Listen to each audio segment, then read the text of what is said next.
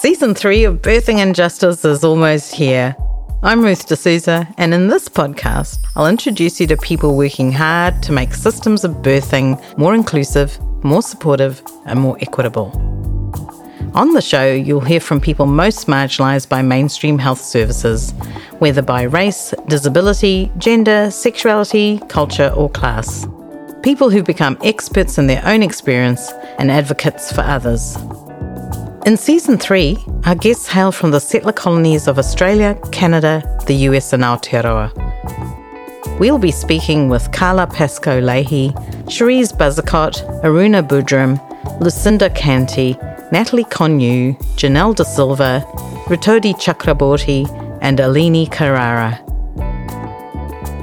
At the end of the day, it's being on country and it's being, close to the community and I guess what they've grown up and what they've known. I don't really have an answer for what it is exactly to be an abolitionist parent, but I think that for me, it's about how can we support other people to have access to the things that we also have. It shocked me the level of medical mismanagement that I went through and I experienced. There is all this transactional relationship, which is not community. It's not enhancing like knowledge sharing. And that's, for me, it's very problematic. Here in Aotearoa versus in Brazil versus in India, there's this sense of intergenerational, I would almost call it happiness or joy tied to birthing.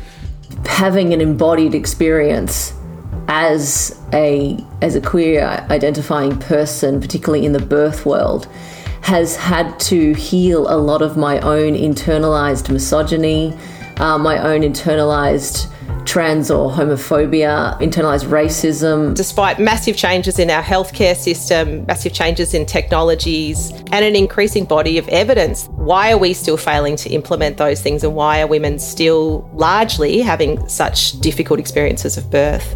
But it was nursing that really opened my eyes up to what racism is. And that's all levels of racism. But it's really those structures that you can't see that are so embedded. But it's like once your eyes are open, your eyes are open. Join us for critical, restorative conversations about the way our lives begin.